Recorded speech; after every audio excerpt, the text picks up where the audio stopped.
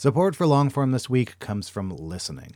If you've ever had to rip through a huge pile of academic papers, you know how painful it can be to spend all that time staring at a piece of paper. Listening makes it really simple to convert anything you have to read into spoken words that you can enjoy on the go. Uses AI to generate realistic voices that sound like actual human beings. Plus, it comes with a powerful set of tools that allows you to do stuff like skip over non-essential text, but also take notes with one click. Your life just got a lot easier. Normally, you'd get a 2-week free trial, but listeners of Longform get a whole month free. Go to listening.com/longform or use code longform at checkout.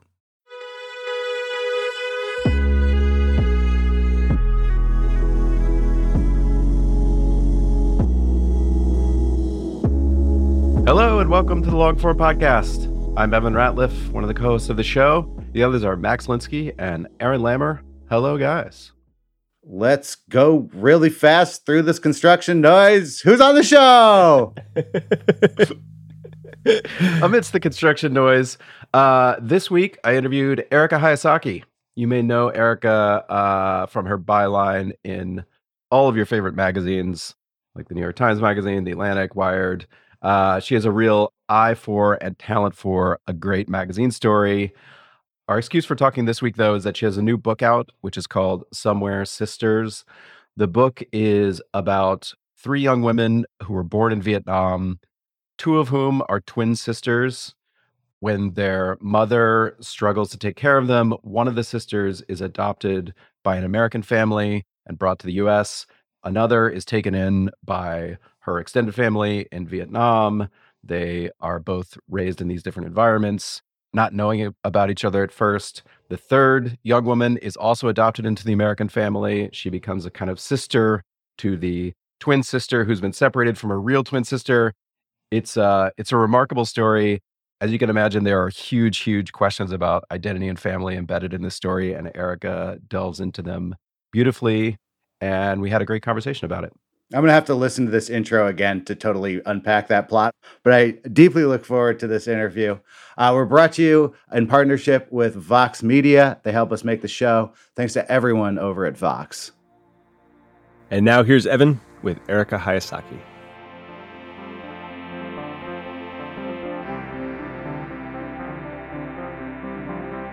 Erika, welcome to the Longform Podcast.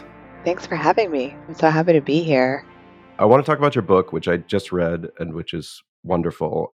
But before we get to the book, I kind of wanted to talk about your career a little bit first, partly because there's sort of lightly in the book, you appear a little bit, both in the story, but also talking a little bit about your own background. And it made me want to hear a little bit of the story of how you grew up and how you got kind of pulled into journalism. So tell us a little bit about where you grew up. Sure. So I was born in this town, Champaign, Illinois, and my father came from Japan when he was 18 and married my mother. And we lived in this little town at a time when it was not incredibly diverse.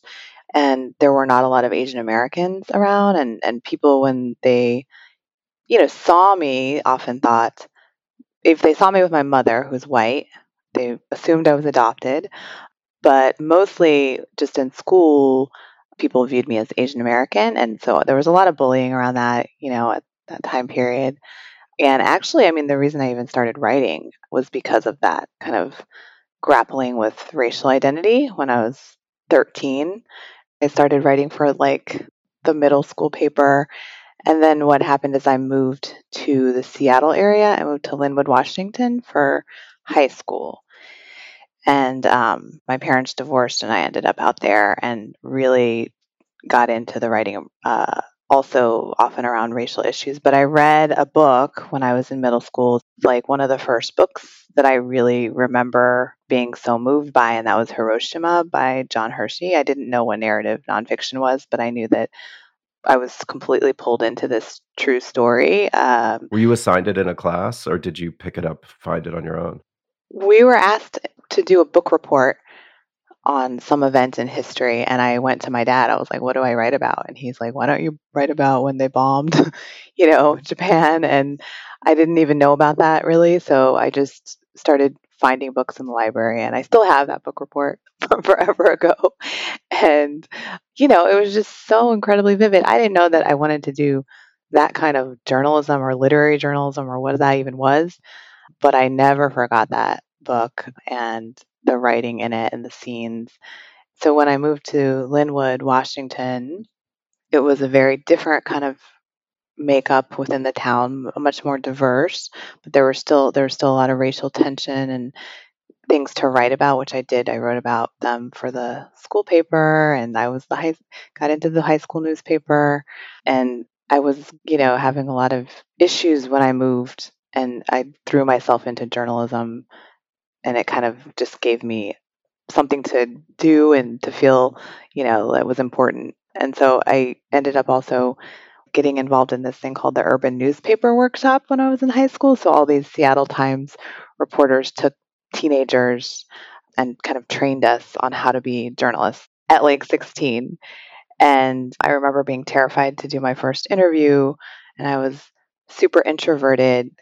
And I remember this one journalist from the Seattle Times, like, practically taking my hand and walking me into my first interview and, like, just do it. You just got to go in there and do it. And I did. And that was like, from then on, I just found what I wanted to do. I know it's really cheesy because a lot of people find their way into journalism in different ways, but that was something that was very meaningful and helped me kind of just figure out the world, because I think I was like confused moving through it for a lot of my childhood. So you ended up at the LA Times, and did you feel when you landed at the LA Times like this is it? This was the thing I was dreaming about in newspapering? I found what I was looking for. Yeah, that was amazing to be from this small town and then end up at the LA Times and be 21 years old and right out of college. I definitely felt like, yeah, I had sort of made it. And it was through being at the LA Times that I started to learn more about long form narrative. I think when I was on the education beat, I pitched a story about new teachers in schools and decided to follow a couple of teachers. And one of the editors paired me with a great narrative journalist who's an editor. And he also edited Enrique's Journey, which won the Pulitzer Prize. And I was really scared of him, but he like handed me a book called Story by Robert McKee about screenwriting. And he was like, all these lessons apply to journalism too.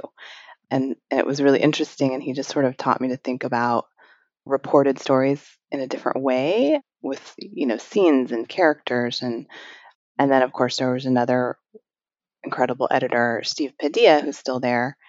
I just remember having conversations like, I would get these weekend assignments. It was like Mother's Day, and the assignment was to write about, kids who are reuniting with their mothers in prison. So it's like a weekender. They send you out and you file it at the end of the day, and there's your story. But like, I sat down with Steve Padilla and I said, how could I make this more than just like a quick daily on the weekend? And I visited this young woman whose mother was in prison. She'd been in prison for many years. And I visited her the night before as she like picked out her clothes and her earrings, and she had these like fabulous bamboo earrings that she was going to wear into the prison. And her grandmother was like, "You're not going to get those past security." And she was like, "I'm wearing them." We got on the bus, rode the bus like 6 in the morning. It was like 4 hours. She's writing rap lyrics and like, I'm just like following her through this whole process. She gets to the prison, and, sure enough, they're like, "You can't wear those earrings in." But somehow, because they know her, they let her. And she goes in and she's reuniting with her mother. And it's supposed to be this sort of moment like all of these kids are, crying and like happy. And then they're saying goodbye and they're weeping. And I remember she's just sort of looking around and, she was not moved. She had done this for many years. And she was like looking at everybody crying and feeling like she was stronger and not going to be that kid anymore. It was sort of like a coming of age moment. It's not a year long project, but, you're following somebody and tapping into these like human emotions or themes of like coming of age and like growing up, and these little details like earrings that mean so much to a 16-year-old. And I started to just really appreciate and love that form. And even though it took more time, it was hard to pull off. It's just something that I knew that I really appreciated reading and also writing. You've done a lot of work, I mean, then, but also since in your books and magazine work, where you do spend these sort of concentrated times, like following people around. And how did you learn how to be the person who follows someone along on an extremely emotional or important journey in their life? Yeah, I think maybe because I did it starting at such a young age and really realized at that time that I could write about people that were different from me, who I would visit places that I had never seen or would never see otherwise, which I knew then at 16 because that workshop, that urban newspaper workshop, it took us to like migrant farm labor camps, and they took us to just all of these different experiences where they were exposing us to what it meant to be a journalist. And along the way realized that to do this, you put on this journalist hat and you just learn how to go in and put yourself and all your insecurities aside. And yeah, you look dumb sometimes, and people aren't always nice to you or they don't receive you well. And it's really weird that you're here, like shadowing this girl on the bus, but somehow she's letting you do this, and she gets what you're trying to do. And it really became something that I'm pretty comfortable doing now. I mean, it's not always super comfortable, but I feel like I can put that hat on pretty easily. It's not who I am necessarily naturally, but it's something I was trained to figure out how to do if I wanted to do this work. If I want to really tell stories deeply, like you just have to kind of listen, be there, and put yourself aside because it's not really about you in those moments. At what point did you feel like you could kind of take control of what you wanted to write about as opposed to being, say, assigned to an education beat? Was that true still when you were at the newspaper, or did you have to leave in order to kind of gain that control of where you wanted to steer your interests? I think I had a lot of support at the newspaper because I became a national correspondent. I was in New York at the LA Times for several years, and I covered 9 different states at the time. So I would parachute into breaking news stories, hurricanes, plane crashes, school shootings, all of the above.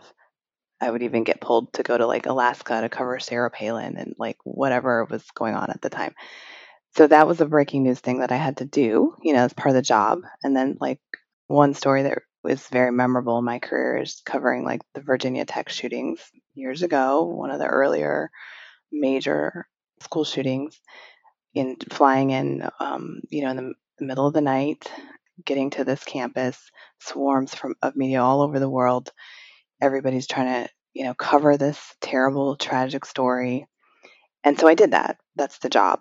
But then having the words of my narrative editors in my mind, I thought, how can I do something a little bit more memorable if I'm here? So I stayed for like 2 weeks, and I just reconstructed the shooting from the events of one particular classroom, in the French classroom, which was where the shooter killed himself and had the highest death toll. It was a really horrible story, and unfortunately, it's just repeated itself too many times in the years since.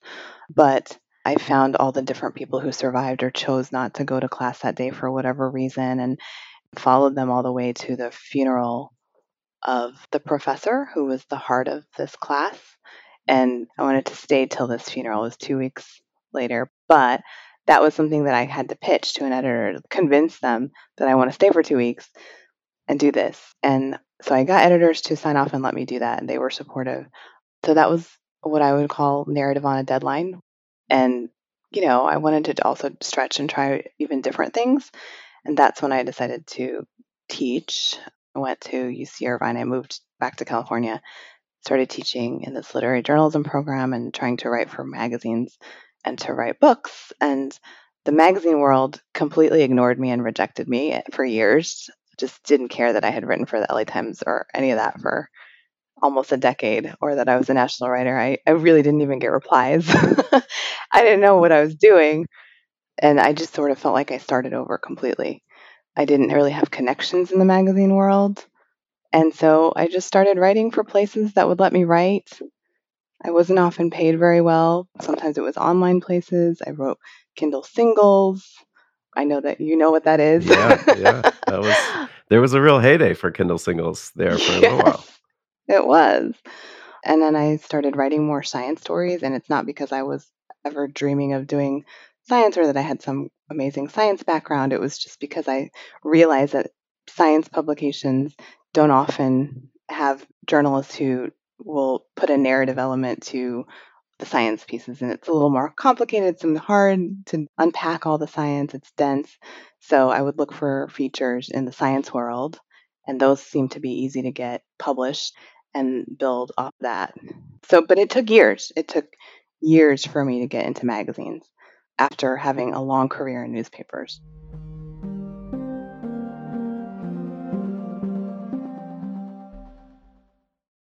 Support for Longform this week comes from listening. If you find yourself behind the eight ball, needing to read a bunch of academic papers or journals or any kind of dense reading material, you might make your life a lot easier by checking out listening. It takes anything, articles, books, PDFs, and turns the text into spoken word that you can absorb no matter what you're doing. The app has lifelike AI voices complete with emotion and intonation that creates a realistic and pleasant listening experience. So I had to go into the city for some meetings. I needed to review some PDFs, threw them in there, listened to them on the way. It was both pleasant, and I kind of forgot that I wasn't like listening to a professionally done audiobook or something. Like very quickly, the voices sounded totally natural and human to me. This listening app might just transform how you consume reading material, and you can give it a shot yourself risk-free. Now, normally you get a 2-week free trial, but listeners of Longform get a whole month free. Go to listening.com/longform or use the code longform at checkout. Listening. Your life just got a lot easier. Looking back at your stories, I mean, you seem so interested in memory and identity. Like you have these amazing stories about the way memory works, false memories, people who are exceptional at remembering things, people who have no episodic memory. And then you have stories about identity and people trying to find their identity or lose their identity. There's a great California Sunday story you have about someone losing their identity because of a brain deterioration and just transforming into an utterly different person. So that made me wonder, like, how much of those questions are driven by what you can place versus the kind of stories that are stuck in your head that obsess you, that you were trying to find answers for, and you found those stories through your own questions. Yeah, I think those were stories that were through my own questions. It's just like with journalism, you can follow these like big, huge questions you have inside of you around identity and memory, for example. It wasn't like I got to write whatever I want. I still had to sort of figure out how to tailor things to a magazine because certainly nobody was just saying, hey, come write for us about whatever you want. There was an art to the pitch and to figuring out what could be a piece for an editor and a publication. But that being said, I am interested in identity and memory. Memory, I'm so interested in also from a journalistic standpoint. If you think about Hiroshima, it's a reconstructed narrative. You know, John Hershey went to Japan and he was not there when the atomic bomb was dropped on Hiroshima. He interviewed people over a couple of weeks, but it reads like he was there. It reads like fiction. So then the question is like always for me, I often think like how do we trust our memories? How do we trust what the people we're interviewing remember? And then I think about scenes too, because I did write a story once about a woman who had no episodic memory, which is the ability to remember the scenes of your life that you think are the pivotal moments that have shaped you. And we often think that's what makes up a life, the birth of our child, the marriage, the first kiss, whatever that is. She didn't have access to any of those scenes. I was very, very curious about that. So my instinct was to shadow her, to profile her, to understand what that was like from her point of view. What was really interesting about that story is that she lived a great life. She was in the moment. I took her to a movie, actually, the ending scene. You don't always orchestrate ending scenes, but in this case, it was, a different kind of reporting experience because you weren't diving into her memory and getting all the memories. I had to like witness her in action. I couldn't reconstruct scenes from her past, but we went to that movie Inside Out, which is about memory. And because it was another question like, do you remember the scenes of a movie or a novel? And she couldn't. But when I was sitting there at the end of the movie with her, I noticed she was crying. So she was so in the moment with this movie, but wasn't going to remember these scenes after. Yeah. And that's why it fascinated me to bring us to the book. One of the opening, it's not the opening scene of the book, I don't think, but very early in Somewhere Sisters, you describe one of the kids, and we'll in one second we can talk about the overall what the book's about, but a kid trying to remember scenes that she has only seen in photos and video. And that tension between her not knowing what's real and what she just learned from a video that was taken of her when she was younger. And it made me think that's kind of like one of the themes of this book. So maybe you could describe the book a little bit. Yeah. So the book, I started reporting it like 5 years ago. I am a mother, and so I had a surprise twin pregnancy and ended up having identical twins. But along the way, of course, as a journalist, you follow whatever your interests are and you follow what you can do too. I couldn't get on planes and go do reporting. And then I pivoted and started looking into twin research, wrote some pieces around twins.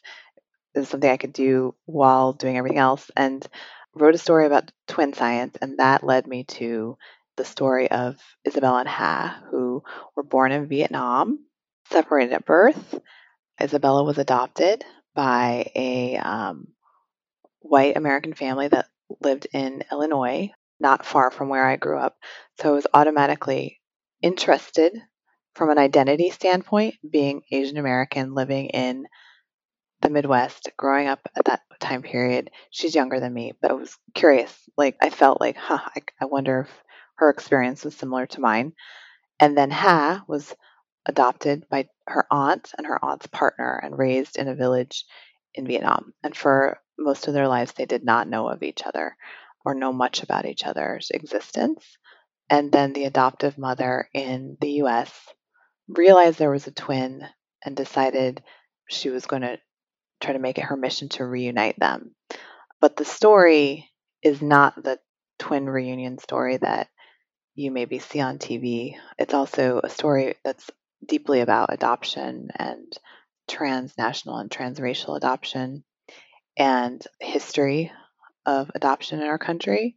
And there's also questions around twin science in the narrative, and also lots of constellations of family members that I wanted to also include in the storytelling. So it took a long time. Also, we had a pandemic, and I was raising my kids, and there was a lot happening, so it was hard. Yeah, I think 5 years was warranted in this case. What was the process like of convincing them to be the subjects of a book? Because you spent an incredible amount of time, it seems, trying to capture their story. So this was reconstruction, a lot of it. They were already 18, so they had been reunited at 13.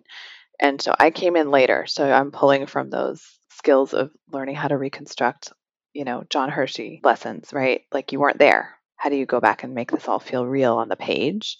Of course, people that you're interviewing, you almost have to teach them in the way that you teach students, or, you have to teach them, like, here's what I'm trying to do. This is why I have to spend all this time asking these questions and going back over these scenes. Like, oftentimes you get the story, but you haven't filled in all the details. So you have to go back and identify what scenes are crucial, and then go back and start asking more questions about them. What did you remember in that moment? What did it look like? All the sensory details. And those often don't usually come through in the first interviews for me, because I'm trying to figure out what's the story. And then I go back and I start to think, this is a scene that I need to really flesh out and ask more questions. But of course, you have to help them understand that process too. And like, I'm asking you these questions. We're going to go over this again so that I really can help people feel like they're there, almost like a documentary following you around in this moment. Some of these scenes were quite traumatic, and so you always have to be so careful with, how you prepare people that you're writing about for what they're sharing, how you walk them through, how you help them feel comfortable. And were they prepared for, I mean, as you say, the story is complex. It's not the, oh, they had a happy reunion, they've discovered each other and now they each have the other half that they were missing, that sort of thing. That's not what it is. And so was everyone prepared for that? Everybody in the story that was interviewed had a sort of different perspective on this narrative. Everybody knew I'm reconstructing this one time period of their life that's going through childhood to college where all of these things are happening. I didn't know all how complicated it was, to be honest, going into it. You don't always. You don't know all the family dynamics. You don't know all the things at play. I just knew sort of the core of the story. And so I will say that the hardest part was that some people didn't see the story in the same way as others. And it wasn't that memories didn't match up, it's the perspective on how it all happened. Certainly, it was hardest for the adoptive mother who kind of saw this story in one way. And when you look at it from her perspective, she was trying to reunite these girls. When you jump into the perspective of the birth mother, the first mother in Vietnam, or grandmothers in Vietnam, or the sisters themselves who were quite young and not always emotionally ready for all of this and grappling with a lot of things that were happening, like bullying at the same time, you're going to get a different feeling reading their perspectives and then reading from the perspective of the mother. So I made that choice to write from these different perspectives. And it makes it complicated because you kind of want to sometimes follow one main protagonist through a narrative. I get that. This was not going to be that, because it was important to me to get that constellation in there and to help people understand that you can all look at this story and know the basic timeline of events and what happened, but depending on where you're standing and what your circumstances are in the world and what you know you're going to see it differently. And I think that's interesting and important because not everybody's seeing what the other person's seeing. So I wanted to kind of give it that multidimensionality where you're seeing it from different points of view. And yeah, for the adoptive mother in particular, it was really hard to have that mirror held up. Even though it was thoroughly reported, it's hard. It was hard for her, I'd say the most. Yeah, it had that Rashomon quality to it that really pulled me into it. But then there's this question of where your perspective comes in. You're looking at it, and there's this science in it too. Just to take one example, following up on what you were saying, the way the adoptive mother exposes the kids to the fact that they may have thought they were orphans, but actually their birth mother is alive, and surprising them with that. And then the research sort of shows this is not the way to do this, that you have to be thoughtful or you could traumatize people. And how do you approach sort of knowing all that, but also telling the story of someone, in this case, the adoptive mother, who is actually trying her best, but is slipping up in ways that even she might recognize now? Yeah, super hard. This was hard. And and that so I had a lot of readers too, and I'll say that I put myself through an intense kind of sensitivity read critique with people who were oftentimes writers, journalists, researchers, and transnational adoptees, and even oral historians of the Vietnamese diaspora. Like and science writers. So I went through this 2 hour critique session talking through these different elements, and there were moments where people had these debates, like when they're making a decision, maybe come in and like talk about what you think about that, kind of hold her accountable in a way or point that out in your voice. And I thought about that. And I also thought about one of the critiquers who's a journalism professor at Northwestern, who is a transnational, transracial adoptee and wrote a book about it. And she said, I get what everybody's saying, but I would let the actions speak. And I took that advice and I took it seriously, and I let the actions speak in these cases. But my director over at the literary journalism program, he often says that structure is an argument. The way you structure a story is an argument in itself, even if your voice is not coming in and saying, here's what I think about all this.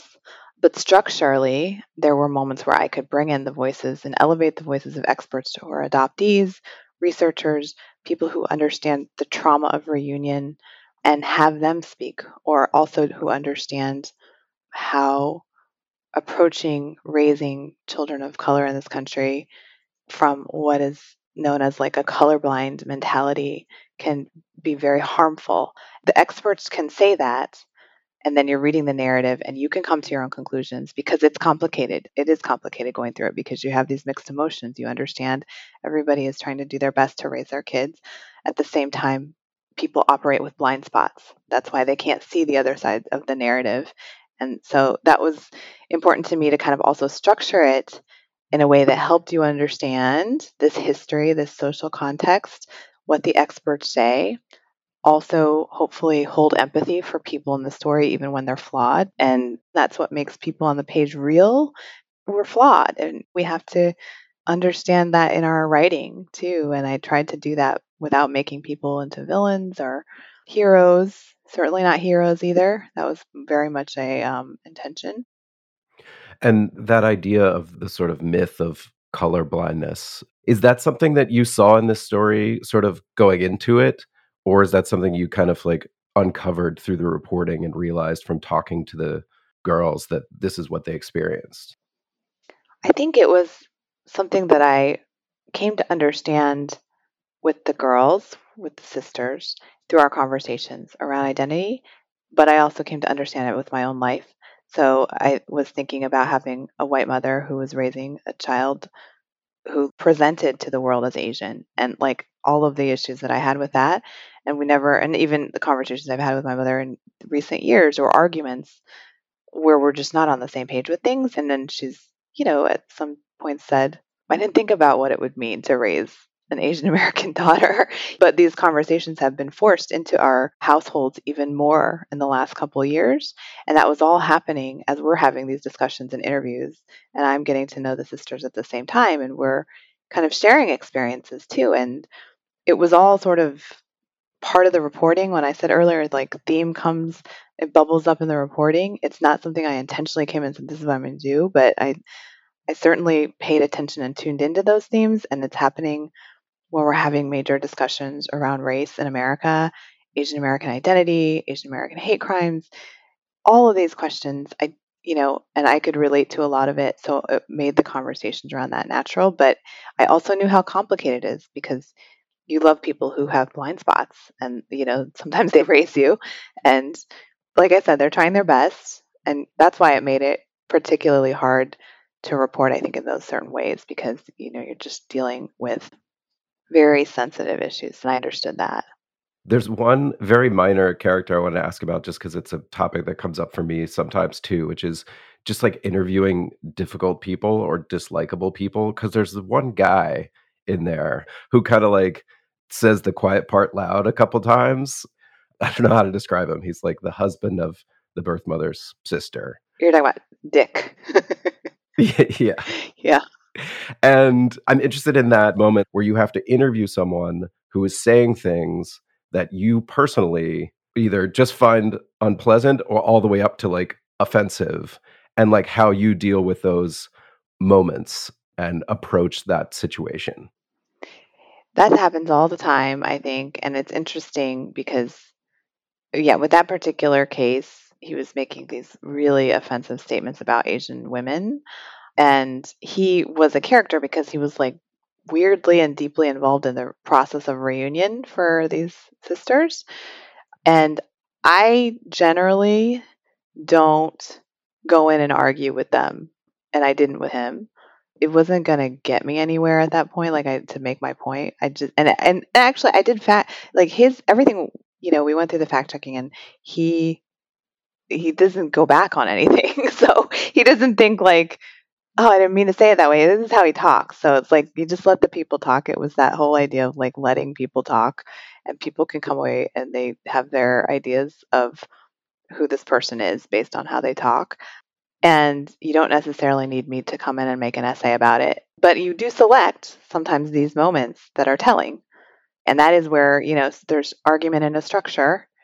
Even when you're not in there in first person, the scenes, the moments that you select, your subjectivity is conveyed in a way because you've been alerted to this and you feel like it's relevant to put into the story because it gives context for what was happening at the moment or whatever that might be. But I'm not necessarily in every case going to go in and tell you how to think about it. And how did you, for the kids, I mean, they're not kids anymore, but kids in the context of the story, I mean, you're really getting inside their heads in terms of you're telling the story, not just of what they experienced, but how they experienced.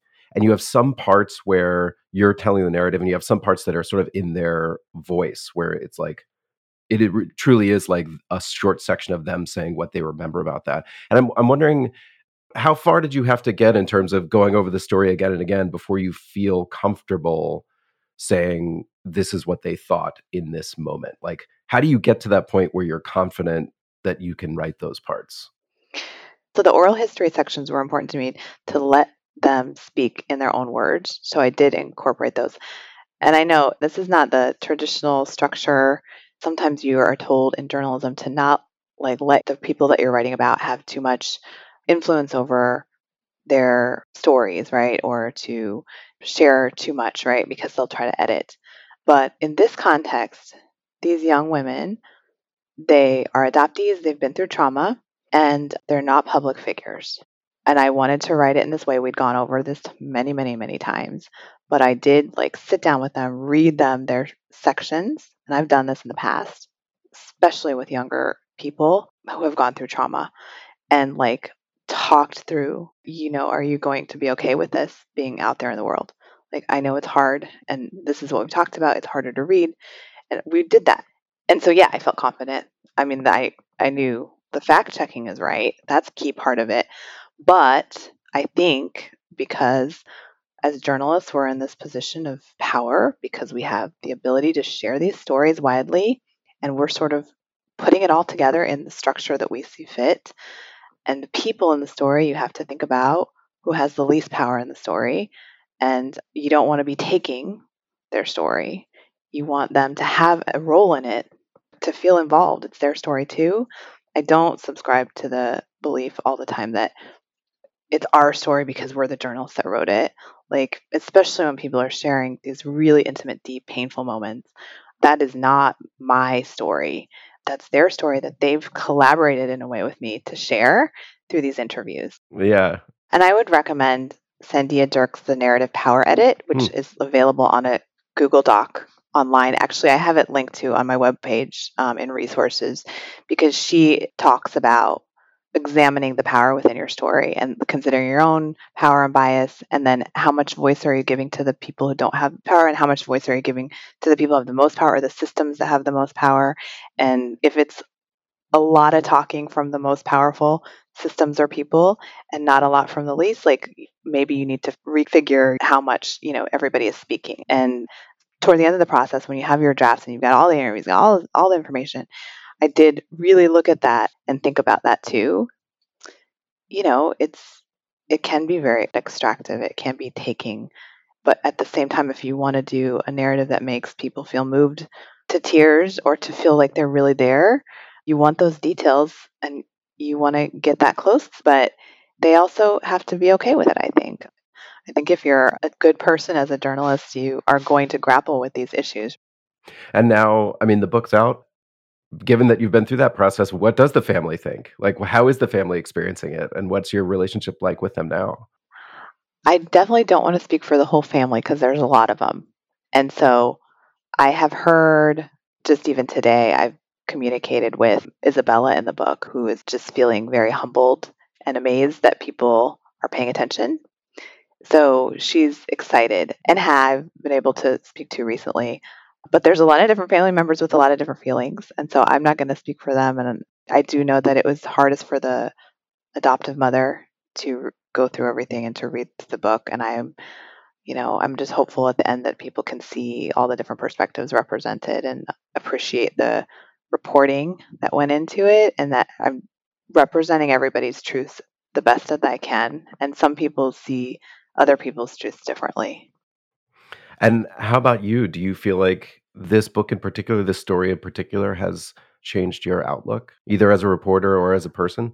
I mean, I certainly learned so much about adoption, and a lot of that research was really eye opening. As a person, I think, the conversations that I had with the sisters over the years took me into moments of my own life and childhood that have given me, sort of in a way, permission to write about some of these complicated issues in my own life, not necessarily about me, but to examine that through stories in different ways. In the next, year, I have different ideas that I don't think they would have ever been approved 5 years ago, even, but now they are, and they're allowing me to examine these questions that I really started with when I was like 13, but I actually did get away from because it just wasn't easy for me to pitch those kind of stories even then. But this has brought me back to like why I started, I think, when I was very young. And the conversations that I had with these sisters over the years helped me get to that point too. So I'm appreciative to them for that too. Well, I can't wait to read those stories when they come along the next year. And thanks for coming on the show. Thank you so much for having me.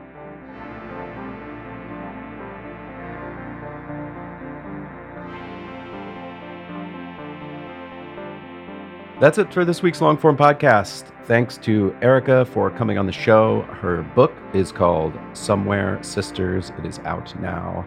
Our editor this week was Jackie Sajiko. Megan Valley did the show notes. I am Evan Ratliff, your co-host. My other co-hosts are Max Linsky and Aaron Lammer. The show is produced in partnership with Vox. And thank you for listening. We'll see you next week.